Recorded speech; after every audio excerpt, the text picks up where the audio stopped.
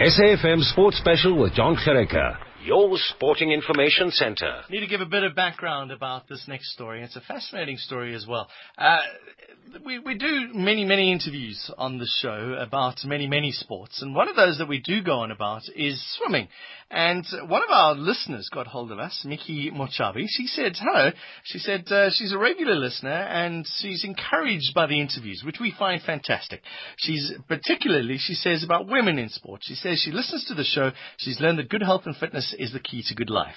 She introduces herself and says that she's a 33-year-old blind lady. She would like to learn to swim so she can keep fit. She joins us on the line now. Mickey, thanks very much for being a regular listener.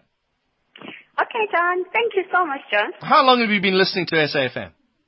Hey, for a while, dude. I've been listening to SAFM for quite a while. I think it's about 3 years now. I've listened to your sports. I imagine as a blind person, radio is your best friend.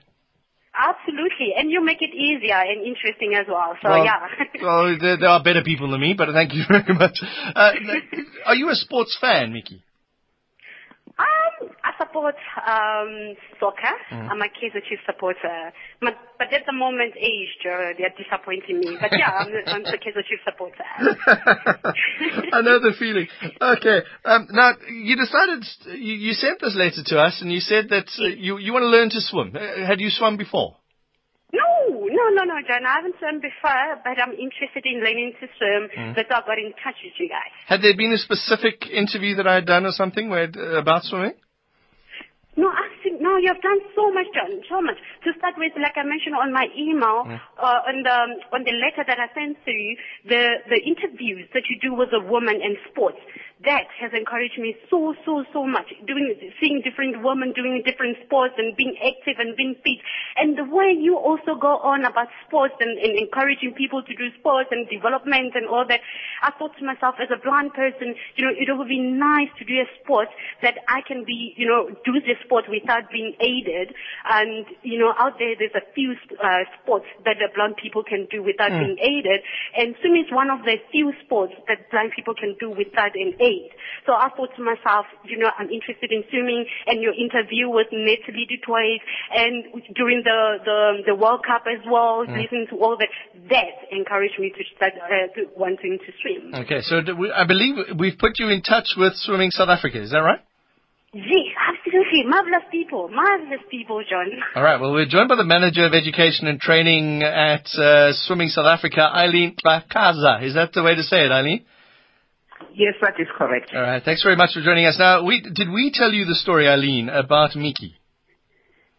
Yes, I am aware of the story, John. Okay. Now, I believe, Meiki, that your first swimming lesson is in 3 days' time. Yes, absolutely. It's in 3 days' time on Tuesday. Then I'm so looking forward. I'm nervous. So, yeah, I'm everything. Eileen, this is a great story for Swimming South Africa, isn't it? Absolutely, John, it is. Tell us about, as the Manager of Education and Training, to hear a story like this, to know that there's a whole group of people maybe that you've been missing that want to learn to swim. Yes.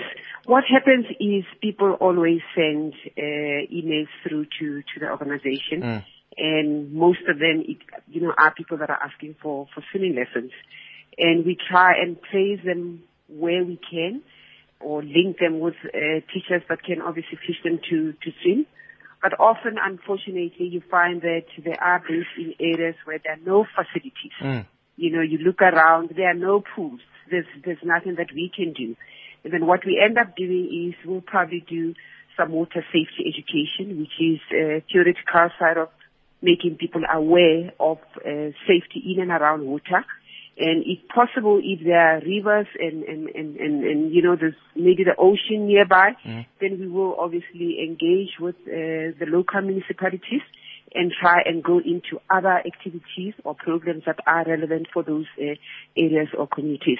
So if it's in the rural areas and there's a river, flowing in the middle of whatever area, then we will organize a rural splash, and again we'll start with water safety education, make the people in the community aware of, those safety, issues, and then run a rural splash program, which means create a safety zone area within that very river, and obviously teach people about how to swim safely, how to, ensure that they cross the river safely, how to help somebody that is, near a drowning situation. So there are programs that we have that are relevant for the different, communities.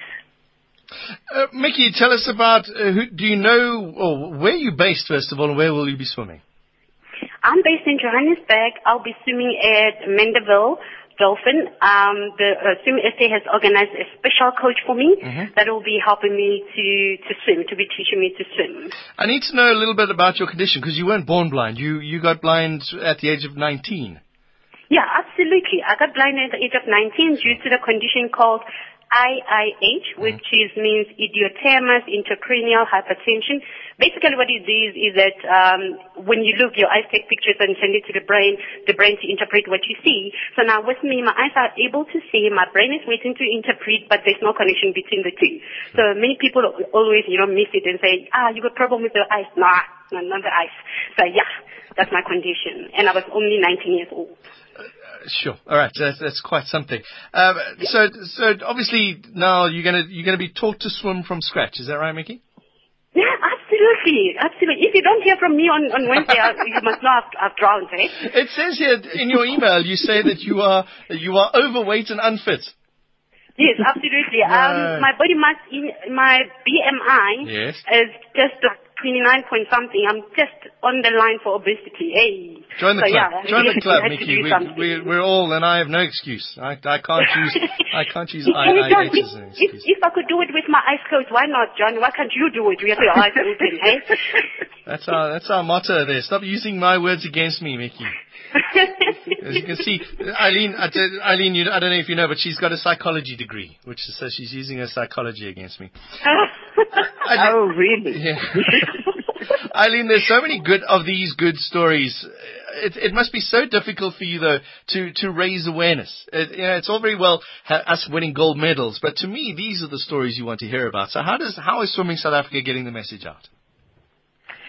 We always run water safety education, but I'll be honest with you, the number of lives that we touch is actually a drop in the ocean. There is so much work that needs to be, to be done. We need to be training volunteers on a daily basis to reach out to the different communities. So you find that often it's areas where we were able to train volunteers, unemployed youth, and we obviously delegate them to the different areas and, present those water safety education. Where we are really able to make an impact is at the schools. So we have agreements or memorandums of agreement with the Department of Education at provincial levels, and we negotiate to get into the school. And then off-season, because we are unable to use most of the pools because they are not set and covered, and that is what we engage on, and we try and intensify that. And then often you find that the specific areas where particular incidents happen, like the child that drowned in Alexander last year along the Jukskei River, and we'll then partner with certain government departments like your EMS, emergency services, and would obviously, get capacity to go into those areas, run huge campaigns that, hopefully are meaningful for communities, because it's not just about media, but it is about ensuring that the people get the message and are able to, use it whenever they either need to, to use it.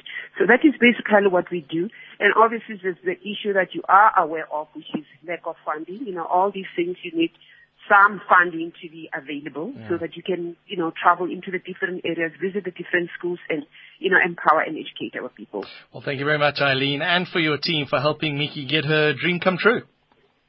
Thank you so much. Meiki, let's before I can't get rid of you, Eileen, so don't put the phone down just yet. Meiki, Meiki, tell us about it's happening on Wednesday, is that right? Tuesday at 2:30. Tuesday at 2:30 in the afternoon. Will you take pictures for us? Or get somebody to take pictures for us? Yeah, Mark, I'll ask my coach. Her name is Debbie. I'll ask her to do that. Okay, so you're officially... And once I learn to swim, I'm going to take you for a challenge, you and Siobhan. Oh, no, I can't swim at all. And Siobhan might be able to. She's the sports star of this relationship, I tell you what. All right, it's been great chatting to both of you. Thanks very much for joining us. And Eileen, well done to you. Meiki, good luck to you. And we'll see you at the Olympic Games in 2020. Thank you so so much. That's it, John. Thank you. Thank you very much. Meiki Thank you so Motshabi. much for the opportunity on behalf of the Federation. Thank you again. Thank you, Eileen. And also thank you for Stream SA and SAFM. Thank you so much. So thank you so much. Meiki Motshabi, thanks very much for joining us. And Eileen Xhakaza, the manager of education and the training and education manager at Swimming South Africa. Well done to both of them, and good luck to you, Meiki. As Kulchik said in the mail, the power of radio.